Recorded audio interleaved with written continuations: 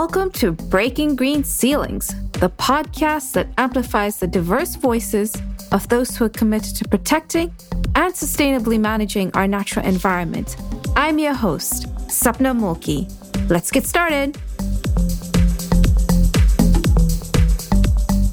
I recently learned about Andy Kriken's contribution to water equity and immediately reached out to him wanting to learn more. Andy Kriken has 35 years of wastewater management experience, and he served as the executive director of the Camden County Municipal Utilities Authority in New Jersey. One of the reasons why I asked Andy to be on Breaking Green Ceilings is because I see him as an ally, and I have been trying to promote values of diversity, equity, and inclusion in my work in the water industry, and that includes water equity, which is what Andy Kriken also strongly aligns with. Andy truly sees and understands the impact of environmental injustice and has demonstrated his commitment to promoting water equity as he has worked within a system that may not necessarily see the same all the time. So in our conversation, we primarily focused on how he went about implementing projects in and around the wastewater treatment plant that he oversaw to help improve the livelihoods of neighboring residents. So Camden is one of the most economically and environmentally distressed communities in the country. And the neighborhoods primarily are African American and Hispanic populations that face brownfields, Superfund sites, and heavy industrial operations located very close to their residences. Andy and I talked about a $50 million odor control project he prioritized when he became the executive director of the utility authority, and collaborations he has nurtured with local organizations to create waterfront access for Camden residents through green infrastructure projects. He also shares his strategy on how he overcame the challenges of trying to convince decision makers on the importance of investing in these projects. And so I think these are lessons that could be useful to many water utility professionals who find themselves interested in implementing water equity projects. And I hope that Andy's story inspires you.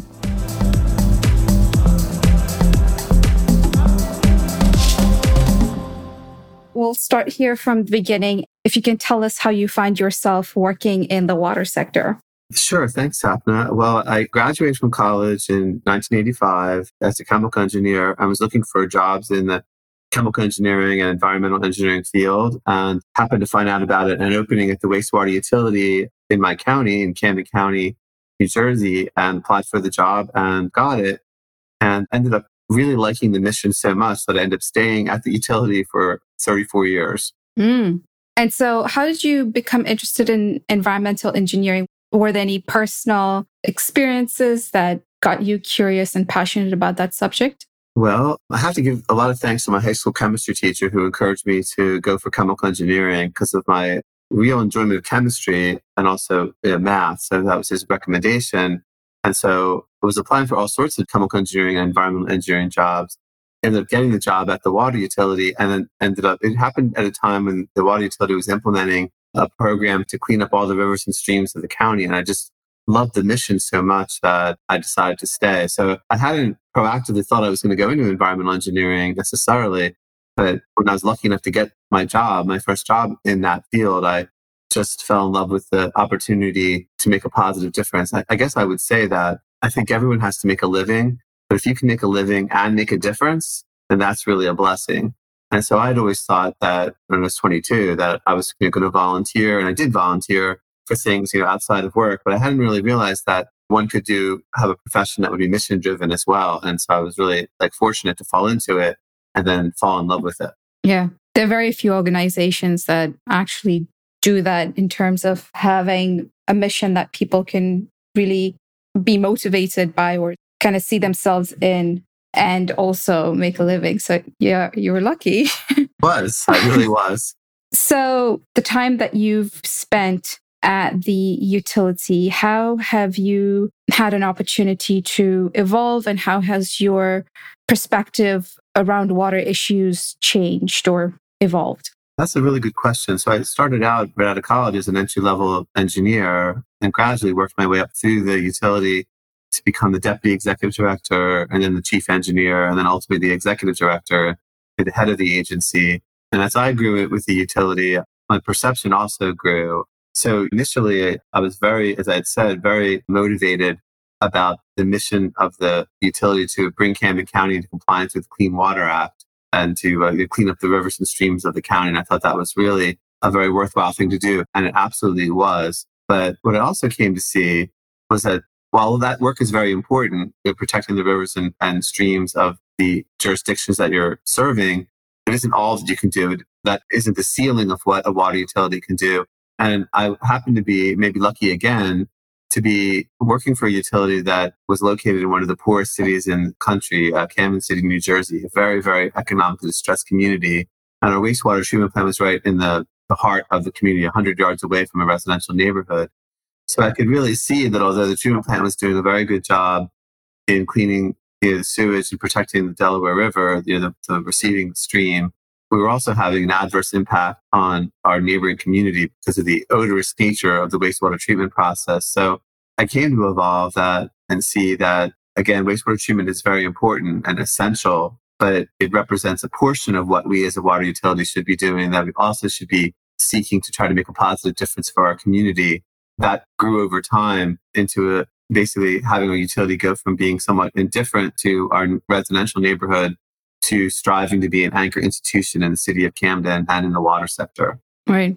I love that you say that it wasn't the ceiling for you in terms of just being able to provide water to a community. It's going above and beyond that and being part of a community's well-being.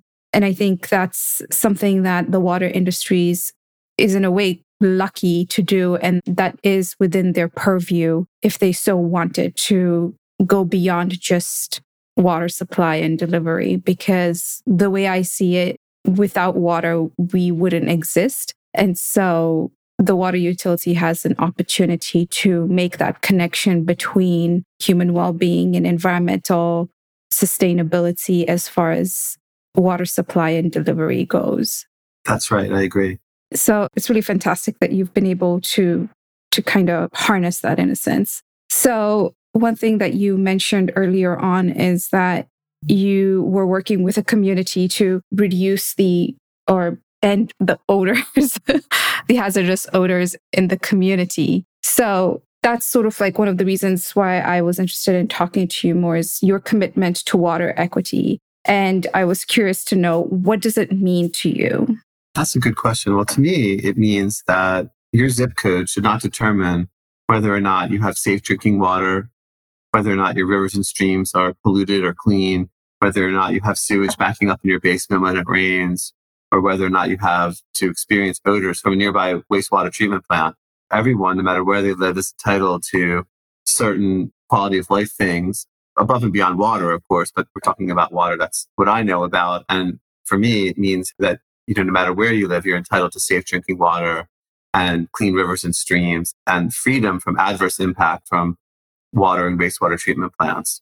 Mm-hmm. And then I think it can go beyond that because the water utility can also make a positive difference with respect to programs that make the community better in and of it themselves, such as like green infrastructure programs that have a stormwater removal basis, and so therefore are valid projects for a wastewater treatment facility to do, but also can have community benefits like, greening the city and providing green space and green jobs, et cetera. So my sense of it is that the water and wastewater utilities, we have to stay in our lane. We're legally obliged to use our revenues in a certain way that has a nexus to what we do.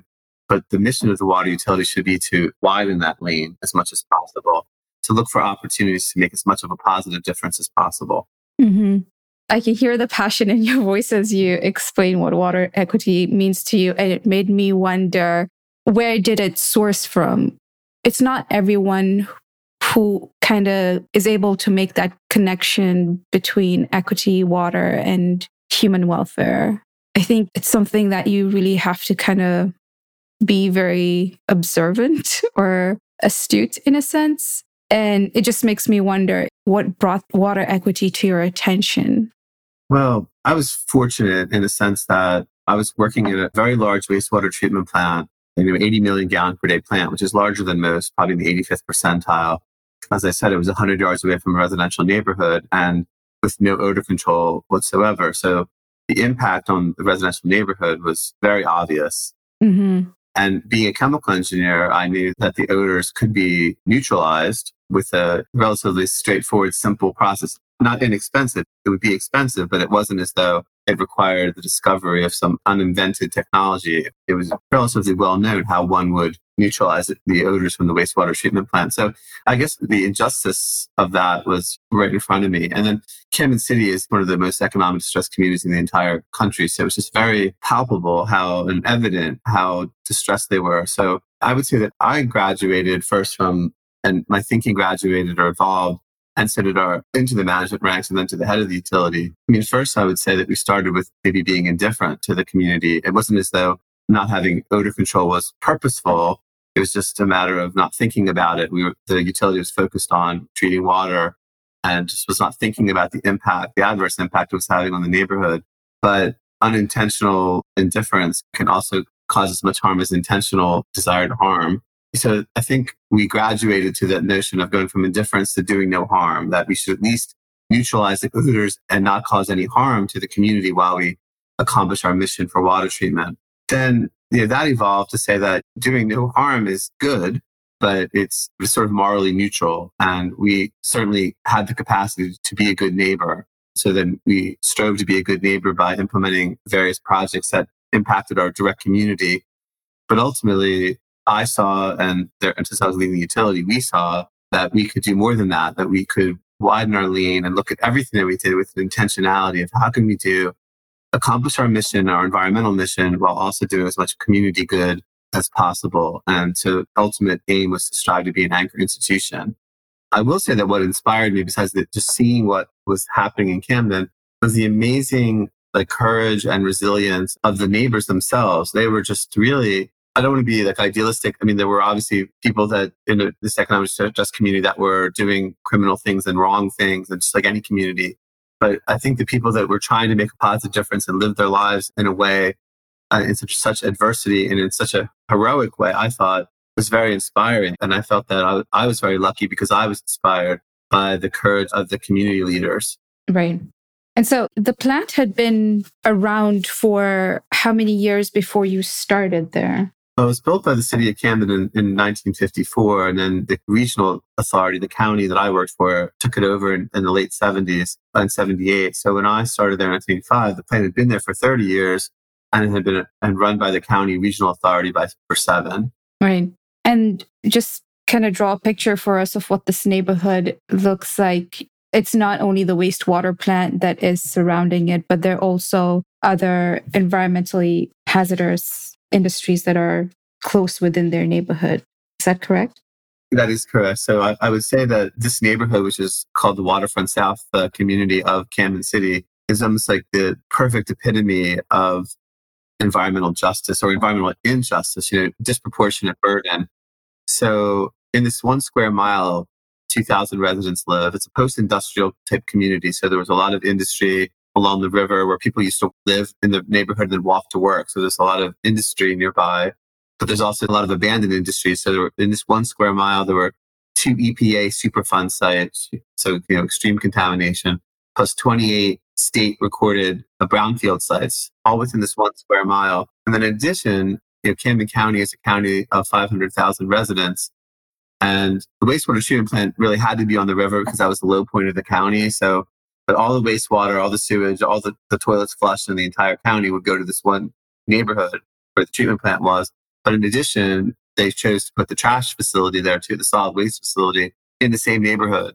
So basically all the trash and all the sewage, everything that's not wanted from a home of a county of over 500,000 people went to this one community of 2,000 people. So between the historic environmental contamination, the ongoing industry, and then the solid waste and sewage, it really was a completely overburdened community. Yeah, that's very unfortunate. And it just breaks my heart as you describe the environment or the sort of the suppressive environment to their neighborhoods. So for 30 years, you mentioned that leadership was indifferent. We get it. They didn't necessarily think about it. what made you make it a priority to mutualize the odors coming from the wastewater treatment plant?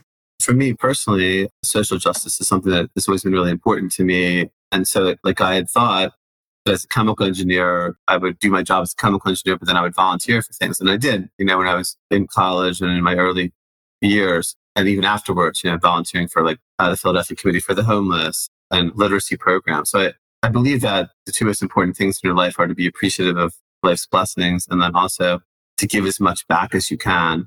And so that was just something I always felt innately, but I didn't necessarily know that I would have the luck, good fortune to be able to do that in my career as well. So I wanted to do that.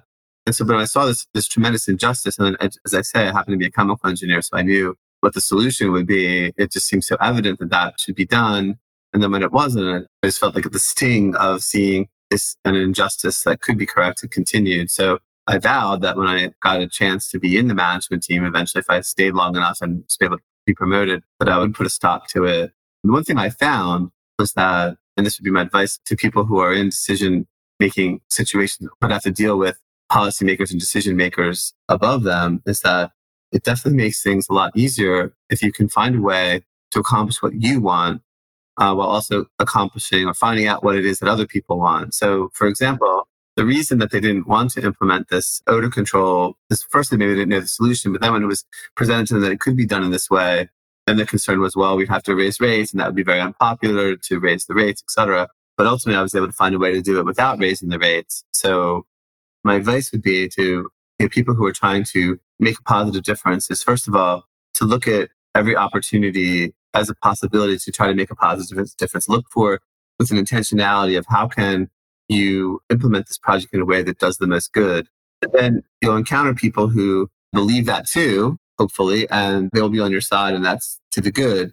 However, you're bound to encounter people that aren't similarly motivated. And so it's important to think about what is it that motivates them and how can you find a way to accomplish what you want to accomplish, the right thing, while also either pleasing them or at least appeasing them so that they're not going to be opposing what you want to do. So when I found out what the big opposition was a rate increase, their fear was that suburban ratepayers would object to having their rates go up to benefit only this one neighborhood. But once I was able to figure out a way to do it in a rate neutral way, then no one had any objections. So that made it a lot easier. That's interesting. So this one suburban population was less willing for their rates to go up only with the intention of helping a poorer neighborhood, like have improved air quality. It sounds like. Well, in fairness, it wasn't as though like there was a poll taken of the suburban. Yeah. It was just that the policymakers feared that. Mm-hmm. They feared that a rate increase would alienate, because nobody likes rate increases. They feared that a rate increase would be unpopular, so they wanted to avoid it at all costs. But when I was able to say that we could have our cake and eat it too, we could accomplish this thing for the community without a rate increase that would be unpopular to not just the suburbanites, but also to the city too, then I was able to go full speed ahead. Yeah. I think your approach is so smart. Water rates is one of those sort of Pandora's box that most utilities try to avoid opening. And I guess I shouldn't call it a Pandora's box. That's a bad description of it. But I think from what I've seen, utilities tend to be afraid to raise rates only because of the potential backlash that may result from it. And quite rightfully in certain situations. For most people or the decision makers who would kind of sign off on installing the technology or the filters rather to mutualize the odors, were most of them on board when you said that we didn't need to raise rates, but there were other things that we could do in order to find the funds within the organization to fund the technology? Yes. So it took me about 10 years from the time I joined the utility right out of college, just with no work experience whatsoever, until I became the deputy director of the authority when I was 33. By then I had seen that it wasn't as though they were opposed to helping the community. It was just that they were opposed to raising rates. And so I had 10 years to sort of think about that and realize that if I could come up with ways to make a positive difference for the community, then I only really had two things to worry about. One, of course, it has to be legal. Public entity can only use its water rates in legally allowable ways. We have to stay within our lane. And second, avoid raising rates. But as long as I could meet those two criteria, then it would be carte blanche for me to do anything that was reasonable, was legally reasonable for a water utility to do and also cost efficient. So basically, I started with odor control because that was the most immediate thing. But then I found there were other things and the policymakers agreed right away when I showed that it could be done without raising rates. And the thing is that what I ended up doing at our water utility is very much replicable in other water utilities. It really just involved optimizing internal efficiency and making use of available funding that's available to every utility in the country. So basically, it wasn't rocket science. It was really just a matter of knowing what to do and having a tenacity toward accomplishing and intentionality, really, toward making a positive difference. So it started with odor control, and that brought us to doing no harm. But it grew to trying to deal with other things that made a positive difference for the community, like green infrastructure and greening the city. The nexus there was that since Camden City has a combined sewer system, reducing stormwater meant reducing flow to the wastewater treatment plant. So therefore, it was a completely legal and also appropriate thing for our utility to do, but we could do it in a way that maximized the benefit to the residential community that we were serving. All right. So what about for utilities who would have to raise their rates in order to give consideration to principles of water equity? Do you have any suggestions or advice for them? Well, first of all, like I said earlier, there will be those who will see that it's the right thing to do in and of itself. And so that's sort of good, but there will always be people that don't look at it that way. I think the thing then is to be transparent, to point out that, for example, I remember one person from a suburban town complained that I was using our funds to build a riverfront park in Camden City for the residents there. And I said, well, the reason is that it's soaking up stormwater. And it's, I explained why we were doing it. He said, well, you should build one in our town too with our rates. And I said, well, if you would let us move the wastewater treatment plant from the resident neighborhood in Camden to your neighborhood, we'll build a park there too. And I was a little snappy on my part, but you know what? It was the right thing to say because this person did get it. He said, that's only fair. You're right. And also the other thing is very important is to show that you're efficient because there's two things that really drive people, say, against water equity or like raising rates for water equity. One would be that maybe they just don't understand it. Like that's sort of innately wrong and that's hard to deal with. But the other thing is there's the presumption that public sector entities are inefficient and so therefore they're really wasting money. So one of the things that I implemented at the very beginning when I became the deputy director of this authority was to implement an ISO 14001 program, which is an international standard for efficiency, and got an annual certification from a third-party certifying group that we were optimally efficient, that we were taking every dollar and spending it efficiently. And so by doing that, our rates only went up 4% total in 24 years, from 1996 to 2020. Not 4% a year, 4% total. So really, it's like a 40% reduction when you count inflation. So the fact that we were not raising rates year after year after year, and in fact, as inflation rose, the real inflation adjusted rate was actually going down in a sense. People accepted what we were doing. We had their faith and they trusted us. So I think that was important. And I think the other thing too is that we were very transparent. I think the old paradigm for water utilities and maybe wastewater utilities was to stay away from the public, stay away from newspapers, stay away from regulators, and you stay under the radar. I remember hearing that a lot. But I think the reverse is true. If the only time you're ever talking to the public or the newspapers or the regulators is when you've had a sewage spill or a boil water alert, then you have no credibility. Instead, you should be telling them all the time, this is what we're doing. This is why we're doing it. And when we did raise the rates, as I said, it did go up $15 a year one time. There was one rate increase and I got no complaints because I explained what the reason was for the rate increase. We had public hearings, explained it. And because we had gained credibility with the public, I think they understood it. So I think my advice would be is try to avoid that if you can, because if you can remove opposition to what you're trying to do, that makes your path a lot smoother. But if it can't be avoided, then be transparent and explain why you're doing this, why it's the right thing to do, and why there's no other remedy for it. Right. You make such a good point because at the end of the day, people are not against paying for something if they feel like they're getting their money's worth. And like you said, if you are explaining to them how every penny is going to be used and not only doing that when you want the rate increase, but actually building some sort of goodwill with the community and being present in that community, it makes it easier for you to explain to them the nature of water treatment and supply, and people then can actually be more willing to give you their dollar. Absolutely. People appreciate transparency and sincerity. Right.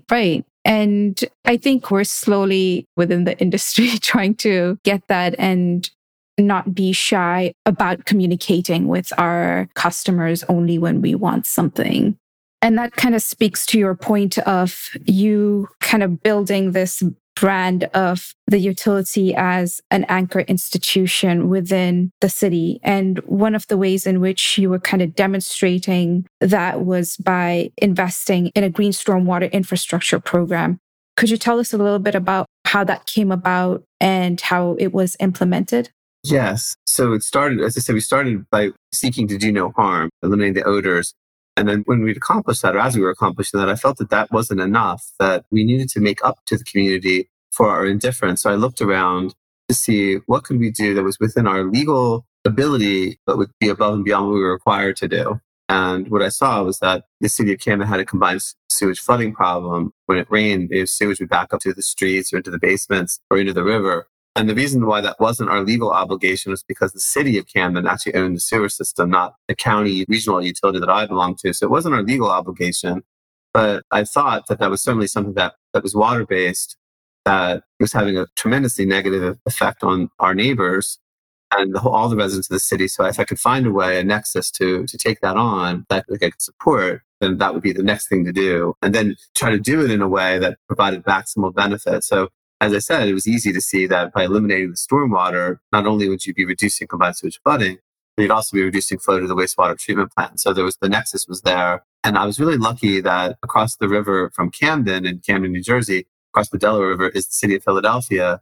And there was the leading proponent and maybe the father of green infrastructure in the United States, the former Philadelphia Water Commissioner, Howard Newkrug. So I reached out to him and asked him how he had done it. He and his team were very gracious in giving us their playbook on how to implement green infrastructure. I had to do it a little differently because in the city of Philadelphia, they owned everything. So it wasn't only their opportunity, it was also their legal obligation. Here, that wasn't the case for us. So I had to do it as more of an outsider. So instead, we built up a team of people that were working on the combined sewage flooding problem. We partnered with the State University, Rutgers University. We partnered with the State Department of Environmental Protection. We partnered with the New Jersey Tree Foundation. And also we partnered with community nonprofits that were located in the city, like the Cooper's Ferry Found Partnership and other community nonprofits that were in each neighborhood. And basically we did it it was all voluntary. And there were two reasons to do that. One is because we did need their help, their expertise, but also because it was voluntary on our part, it was better to be part of a crowd than be the outward facing entity. Because then people would say, well, why are you doing that? We're all doing this. We're part of a team. And by the way, the reason we're doing it is we're reducing stormwater to our wastewater treatment plant. So one thing I will say is that if you're thinking about implementing projects like this, wherever you are, be thoughtful in advance of what would the objections be. What are your opponents going to say? And try to, no one can anticipate anything, but it's so much better to have it, think of whatever you can in advance so that you're dealing with it proactively instead of reactively. And so that partnership was really successful. We ended up greening 125 acres in Camden City and creating 5 riverfront parks and over 60 rain gardens. We implemented a rain barrel program. And then one thing that was really indicative of this idea of striving to do everything with an intentionality to do as much good as possible is we also implemented a green jobs program. So the reason, and you might say that that would be far afield from the wastewater utility, but no, because first there was the nexus to build green infrastructure because of the stormwater capture component. And then the green infrastructure has to be maintained. The city of Camden didn't have a parks department for us to turn the green infrastructure over to the way the city of Philadelphia did, for example. So our utility had to maintain the green infrastructure. So we could have hired a landscaping company to do it and paid a certain amount of money. But instead, we looked again across the river to the city of Philadelphia and saw a really great program that they had implemented called PowerCorps Philadelphia, which was the city got an AmeriCorps grant to hire at-risk youth in the city of Philadelphia to maintain the green infrastructure. And so we borrowed the same exact program, got the same AmeriCorps grant with the city of Philadelphia's coaching. We got an AmeriCorps grant for Camden. And the way the grant works is that AmeriCorps provides about 50% of the funds. The regional utility that I worked for provided about 2/3 of the 50% remainder, and the city of Camden put in 1/3. And the idea is that the at-risk youth would get paid 8 hours a day. 5 hours a day, they'd be maintaining the rain gardens and the parks of the city, because remember, the city had no parks department, cleaning sewer inlets, etc. So not only accomplishing the green infrastructure maintenance, but also helping the city as well and making their parks more acceptable for the residents. And no extra cost to my utility because the city was paying its 1/6 share. AmeriCorps was paying 50%. So that was their share. Our 1/3 share was equal to what it would have cost for a professional landscaping company. But the other third of the time, the at-risk youth are getting life skills training and dealing with the things that made them at risk to begin with. So not only are these youth from 18 to 26 getting a job, getting paid, getting made their first job with benefits for 6 months, getting training on and getting a real skill, getting someone counseling help them with their issues and challenges, and also getting guidance on how to enter the workforce permanently. So it's like work with training wheels in a sense. So they would learn how to show up for work and how to dress for work and how to write a resume. And also we get job placements services to go out into the work world with a certification of experience. And then the next cohort would roll in. So thus far, 300 Camden youth have gone through that program, and probably triple that for Philadelphia because Philadelphia is so much bigger. So the idea was that good begets good. It started with wanting to do something good for the community and eliminate their sewage flooding problem. We ended up greening the city and providing riverfront parks and riverfront access to the community and providing jobs for at-risk youth, all coming from this idea of stormwater capture. But the idea was we looked at it from a lens of intentionality of trying to do as much good as possible while trying to stay within our lane. So the idea is, yes, you must stay within your legal lane, but how do you widen it as much as possible? Yeah. I'm just so impressed and inspired every time you talk about that story. It's just what I feel or believe that a water or wastewater utility should kind of aspire to. And it's really inspiring that Camden, as well as some other cities around the country, are actually kind of implementing similar type of objectives. And it just speaks to how what you were saying earlier is that you go above and beyond just the water and the wastewater services. You are making the connection between how clean water and effective wastewater services are actually a part of communities' overall health and prosperity is what I'm kind of see from the example here. That's absolutely right, Sapna. I mean, the idea is that wastewater and water utilities have a lot of resources and they have the potential through indifference to have an adverse impact on the communities. The flip side of that is if they act with the right intentionality and look to do as much good as possible, they can have tremendous positive impact on their community. And so all water utilities should strive, especially public, I think private too, but certainly public utilities. We're environmental agencies, so we're supposed to protect the environment to the optimal extent possible. And then we're also public agencies, so we should be public servants. So the idea is that we should obviously we have to stay within our legal lanes, but we need to look for opportunities to widen those lanes and make as much of a positive difference as we can. And I will say that the paradigm of the water sector is really starting to change. The Water Environment Federation, the National Association of Clean Water Agencies, and the U.S. Environmental Protection Agency work together to create a relatively new initiative called the Clean Water Utility of the Future, with the idea that water utilities should go above and beyond just meeting the permit. Now, bear in mind, meeting the permit is absolutely essential. That should be the floor of aspirations, not the ceiling. The ceiling should be that we should actually be seen as and act as environmental champions and anchor institutions in our communities. And that's what this Utility of the Future initiative is, this joint initiative by the EPA, the Water Environment Federation, and the National Association of Clean Water Agencies. And thus far, they have over 150 utilities that have signed up for this proposition, which is really good. Now, I will say, on the one hand, there are 14,000 wastewater utilities, so 150 is pardon the pun, a drop in the bucket. But on the other hand, what's good about it is those 150 are some of the largest utilities in the country, so that maybe it's only 150 out of 14,000, but most of the largest ones in the country have signed up. So maybe 75 to 80% of residents of the United States are served by a utility that believes in those kinds of principles. So it needs to go further. And the U.S. Water Alliance is working on an initiative, a national water equity initiative, which I'm lucky enough to be working on, to try to encourage as many utilities as possible to take that approach, to be anchor institutions in their community and look for opportunities to do as much good as they can. Right.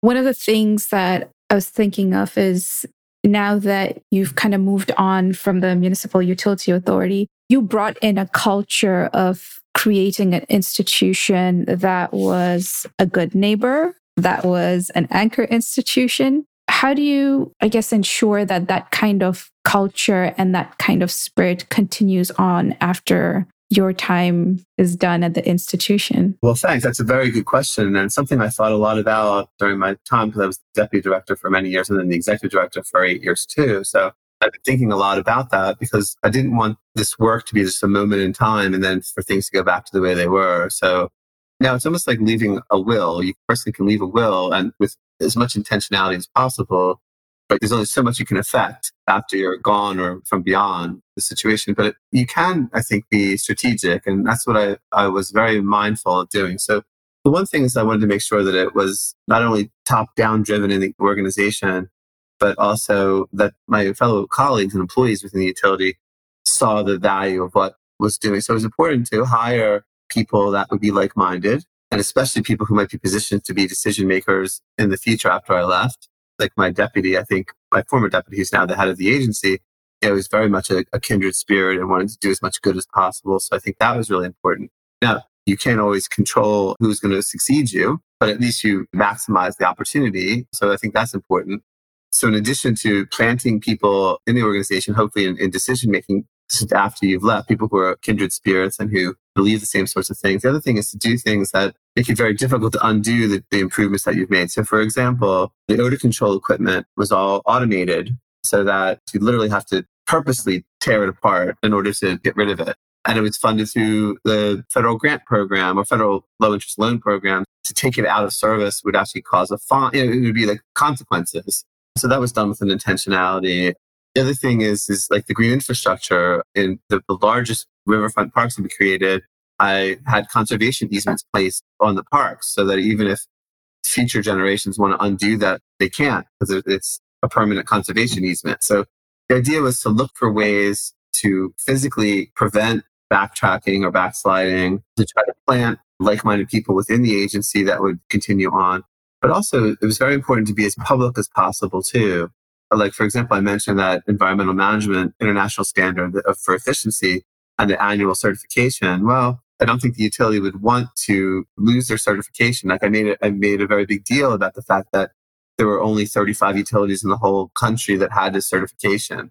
They were public about it. So it would be deemed by decision makers that they wouldn't want to lose that certification. It would look bad if after all these years, after 20 years, they lost the certification for efficiency. So you can't affect things from beyond the grave, so to speak, but you can try to plant things or plant seeds in place that will hopefully improve the probability of things remaining. There'll be no backsliding and hopefully they'll go forward. Right. And I think those are the type of initiatives that help elevate the institution and make it stronger. And hopefully future leaders will be able to see that as well. So what I'm hearing is that what makes an anchor institution is one that is able to speak the language of decision makers and be prepared to defend yourself. And the other is being intentional and having a positive impact and doing no harm. The other is staying in your lane, but knowing how to widen your lane and building that trust for the public. And it's also finding the right partners like you did with the Green Stormwater project. And it's finding your peers. So now that you have successfully implemented what I think is to be like an environmentally, socially responsible institution within a community, how are you kind of helping to spread that message in this new phase of your journey? Oh, well, thanks. So I did retire from the utility after 34 years in February, and I got two really amazing jobs splitting my time between. The first is with Moonshot Missions, which is a nonprofit. Both are nonprofits. Moonshot Missions is a nonprofit that is designed to help water utilities improve their performance, lower their costs, become anchor institutions, and do it for utilities that serve underserved communities. So the idea is to try to help those utilities accomplish their moonshot for their neighbors. So I really like it because it gives me a chance to problem solve for other communities, offer solutions that I'm familiar with either that I worked on in Camden or saw others of my colleagues in the sector do. And that's one thing I would point out is that the good news about the public sector is that they're really glad to share information. Like if McDonald's do something about how to make a better burger, they would never share it with Burger King or vice versa. But right in the public sector, we're not competitive. We're glad to share information. But the thing is that underserved communities rarely are in that network because they don't have the funds to go to conferences, or they don't know the utility leaders in the sector. So they're often having to reinvent the wheel in a silo. And so the idea of this Moonshot missions really is to be like a bee pollinating good ideas from one flower to the next, but especially for non-networked utilities, utilities that aren't looped into the newer innovations and the newer ideas. And so that's one. And then the other thing I'm working on is, and I alluded to it earlier, is I'm working with the U.S. Water Alliance on their Water Equity Initiative. They had chosen 7 cities to be pilot utilities for this Water Equity Initiative. The cities of Atlanta, Buffalo, Camden, when I was there, Cleveland, Louisville, Milwaukee, and Pittsburgh to be the initial pilot cities to implement water equity programs where the water utility is an anchor institution for equity for the community. And they have a plan to grow that from 7 to 75 within the next 3 years. And I'm working with them to try to help that. But ultimately, our goal is to try to make sure that that's the rule, not the exception for the whole water sector. It starts with 7, then 75, but hopefully there'll eventually be a tipping point where it becomes the norm, and that we're seen as environmental champions, because we're protecting public health and the rivers and streams of our watersheds, and that we're also seen as anchor institutions because we are public servants. So my hope is to help between sort of at the microscopic level with Moonshot, helping utility by utility, like a bee pollinating good ideas from one flower to the next, and then also working on this macroscopic program with the U.S. Water Alliance. So I'm really excited about both and feel lucky to have those opportunities. Yeah, those sound like really exciting opportunities. And thank you for committing your time, your expertise to a really noble cause. And we need a lot more people like you. Thank you. There are actually some really great people in the water sector, some amazing leaders. So I'm lucky to know them. Yes. And I think it's more often than not, we need to be talking to each other. And also, we have good intentions, I must say. And it's just that sometimes we may not know how to navigate through these new waters, no pun intended, of being an anchor institution. So, what are some of the barriers that you're seeing, if any, now that you are contributing your time to other institutions that are looking to implement water equity? Well, let's see. I think that one barrier is that although there are many water utilities that really are committed to social justice and doing the right thing, and some of the larger cities in the country, so therefore servicing more people, there are still a lot of utilities that think the old way, that their goal is to meet the permit and comply with regulations, which again, that's very important. It's just that they shouldn't be limited to that. So I think part of it is spreading the notion that it can be done, number one. And then number two, that it has been done. And here there are some examples already of how to do it. So one of the things the National Association of Clean Water Agencies, NACWA, did in 2017 is they put together a compendium of case studies of 14 clean water utilities. My utility was one of them, that were committed to community service and their neighbors. And they sent it out to every single member in the association, every single clean water utility in the association, to show that this is something that utilities can and should be thinking about. And then, like I mentioned, the Water Environment Federation and NACWA and EPA worked on this Utility of the Future initiative to, again, try to change that paradigm.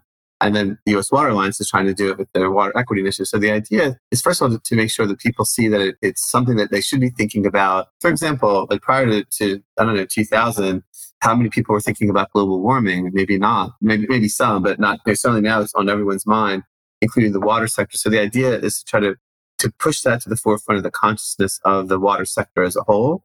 And then once we do that, then there still will be the individual challenges, like the ones I faced in Camden, with policymakers that don't see the value in it or are afraid about rate increases. And you're going to have to, each utility will have to sort of slug it out with the various deterrents that or barriers they're going to face. But I think those general principles that I outlined will be the way to get there. Once they see that that's the right path, then I believe that most utility managers are good problem solvers. They'll find a way to get around those local barriers. The key is to get them to have that intentionality to begin with. Right.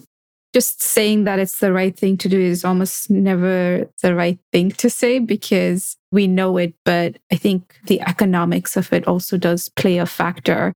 Is that something that you're finding where utilities are asking, yes, we really want to do this, but how do we go about implementing it from like an organizational perspective? And do you walk them through or prepare them through any kind of objections or pushback that they may get from their decision makers?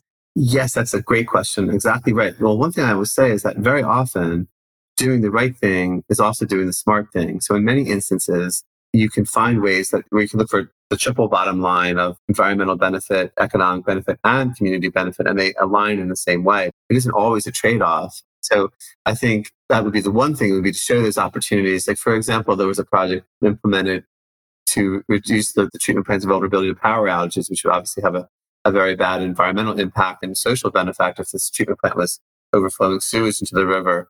So we were able to get the plant off the grid, and it runs entirely on solar and biogas. So no outside. So if there's a power outage in Camden, the treatment plant will still run. But it happened to be more cost effective than the old way anyway. So it was the right thing to do, and it saved money. There are many examples like that. Unless a plant is running at optimal efficiency already, then usually there's opportunities to improve efficiency and also therefore find ways to make it better for the community too. And so that would be the one thing I would offer, would be to look for these ways of improving efficiency, because they're liable to be aligned with community benefit as well as cost benefit. And then the other thing would be to be mindful, as you'd said earlier, and as I'd said, to think about what the objections would be and be prepared for them in advance. I mean, you can't anticipate everything, but you certainly can anticipate some things. Mm-hmm. What are some of the common kind of pushbacks or questions that you and your fellow utility leaders received when you were proposing such projects?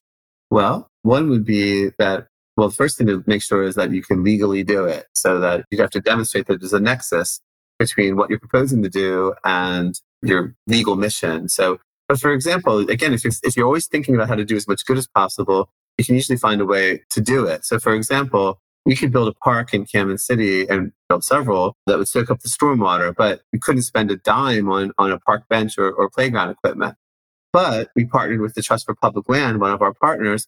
And so they were glad to see someone turning a brownfield site into a park. They were glad to get funding from other foundations to build the playground equipment or the park benches. So even though we couldn't legally put in playground equipment or park benches, we could find a partner who could if we could provide the park. So that would be one. Another thing would be, we can't afford to raise rates. So the idea would be, first of all, it may be a cost-saving initiative. So it might be that you're actually taking a cost-saving initiative and using some of those savings to bring about a community benefit. Also, finding funding. And this is another issue where underserved communities and environmental justice communities are underserved, in the sense that there's many instances where there's funding that they qualify for, but they lack the resources to apply for the funding. Like I saw that again and again with Camden City, where they were eligible for funding but didn't have the resources to apply for the funding.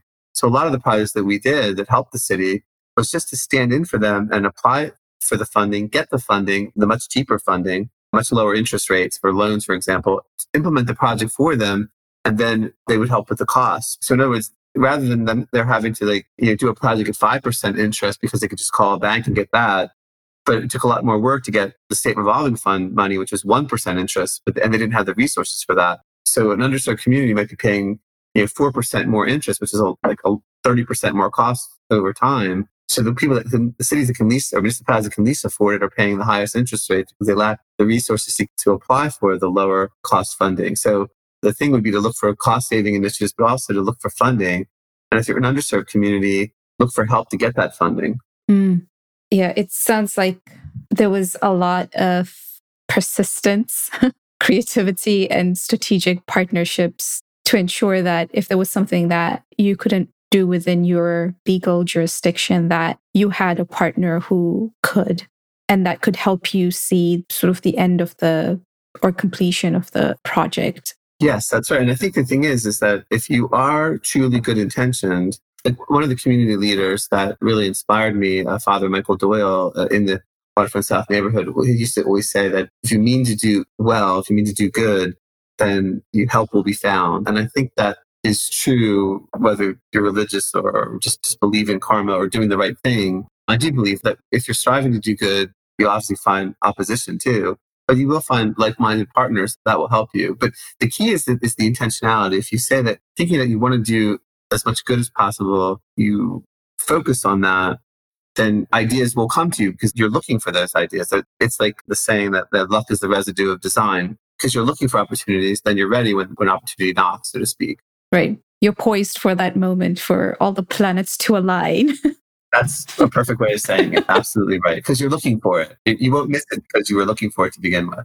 Yeah, that's great. That's great. I really appreciate you sharing the details of your experiences and how you went about implementing the projects, how you went about working with the communities. One of the things that you mentioned earlier on or in our previous conversation is that a part of being an anchor institution is that you served as a liaison between the authority and the community, the neighborhood that was located 100 yards from the wastewater treatment plant. And I think that kind of intentionality is really inspiring for me, at least, because it demonstrates that you're truly wanting to listen to what the community has to say and that you have their best interest at heart. Well, thank you. That's very important. Again, like I said from the beginning, I was lucky because they were very inspiring to begin with in themselves. But that's one thing I would also say for people who are trying to make a difference is that it doesn't always have to cost money. So, for example, you just raised a good example. So let's say the community was having a problem with their trash pickup or the electric company was damaging their street. Well, it's very hard for the average resident in any situation, especially in an economic distress community when they're up to their ears with other troubles to try to get through the labyrinth to get to the right person.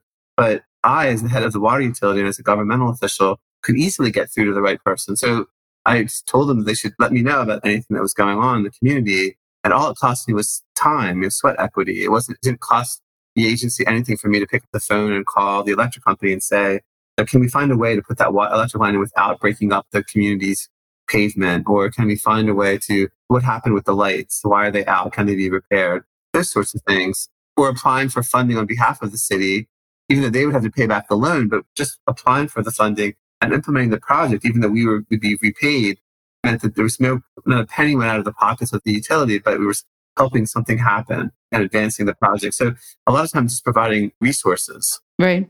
And I also saw the elements of empowering the community through the youth empowerment program of providing them with employment, a training center to help build their capacity so that there was an opportunity for them to kind of explore their own economic prosperity beyond what they had experienced so far in their economically distressed neighborhoods and experiences. So giving that kind of hope, but also tangible tools for them to kind of go into the world and create a path for themselves is something that you don't necessarily see utilities doing. Maybe that's just my perspective. Well, there are some that do it. San Francisco, the city of Seattle, the city of Atlanta, Cleveland, Milwaukee, Louisville. I mean, I'm forgetting a few. I'm sorry, but there's some really amazing water utilities that are very committed to social justice. Alexandria, Virginia, Hampton Roads, Virginia. There's a couple dozen that are really invested in it. It needs to be more. It needs to be the rule, not the exception. But I will say this. Everything that was done in Camden while I was there, or everything that these other utilities I mentioned are doing, it's replicable. It's absolutely replicable. And the key for those who care is to try to create that culture throughout the entire sector. And that's what we're doing with these various national initiatives to try to change the paradigm one utility at a time, or hopefully a dozen utilities at a time, and hundreds of utilities at a time eventually, so that becomes the rule, not the exception, because we really have the ability to make a positive difference for the people that we serve. And since we do have that ability, we have a corresponding responsibility to do so. Yes, I completely agree. And I'm glad that there are other cities, utilities that are committed to a similar cause. It really it makes a world of a difference, and can't wait to see how you build a network from 7 to 75? From 7 to 75, and then hopefully to 7,500 eventually. But first step is 7 to 75. Yeah, that's a good tagline there, 7 to 75. Well, I'm really glad that we were able to have this conversation. And now we're getting into the lightning round of our little talk here. And so I have a series of 4 questions. The first question here is, what have you read, heard, or watched lately that has influenced you the most? Well, I think what's influenced me the most lately is what's going on with the COVID-19. And it's amazingly sad to see so many deaths and so much economic hardship. But it's also amazingly inspiring to see how many people, doctors, nurses, water professionals in every area that are stepping up. So I think that they say that whenever there's a fire, there's the people that run from the fire, and there's the people that run toward the fire. And so I'm very inspired by the people who are risking their lives and giving their time and their talents to help people. Yeah, I completely agree. And I think our community as a whole just tends to take water for granted. But I'm very grateful that we're able to just still turn on our taps or faucets and get clean drinking water. So hats out to our utility workforce out there. What's a personal habit that has helped you significantly in your work? Tenacity. It's something I have to thank my high school cross country coach, Mr. James, for always telling me about never giving up and that you get out of things what you put into them. I found it to be true back in high school, and I found it throughout my life that it doesn't guarantee success, but there's no doubt that the more you put into things, the more you get out of them. Yeah, it sounds like you had inspiring mentors when you were in high school, your chemistry teacher, your coach. I was really lucky. Awesome. I really was. That's great. No doubt. Yep. That's great. And that's a shout out to teachers and coaches that you make more of a difference than you'll ever know. Yes. And just unfortunately undervalued. What's the best piece of advice you've received? Best piece of advice I've ever received is that the most important thing in life is kindness. That's a good one. That's really good advice, and it's totally true. Yep. And you see it in your work that you've done over the years, so it speaks for itself. Finally, what is your superpower? I think my superpower is this tenacity that I don't really quit. I think it's a combination of tenacity, but a very strong desire. This was instilled from my mother, actually. I was really little, to doing right by people, wanting to make a positive difference. And I like to a compassion for other people, and then tenacity to try to see it through. That's a good superpower. And that's what I strive toward. I don't know if I have it, but I strive for it. Well, that's half the battle. Right, it is. For example, if you have to walk from New York to Los Angeles, it's a very long walk, but you have to be pointed west. You have to know what to strive for. That is more than half the battle, for sure. Right. I think it's being intentional and purposeful as well. But yeah. All right. So as we put a pause on our conversation here, how can we follow you on your journey? Well, I'm working with 2 nonprofits, like I said. I'm working with Moonshot Missions, and you can follow them at www.moonshotmissions.org. And I'm also working with the U.S. Water Alliance at uswateralliance.org. And you can always contact me. My email is acriken@aol.com.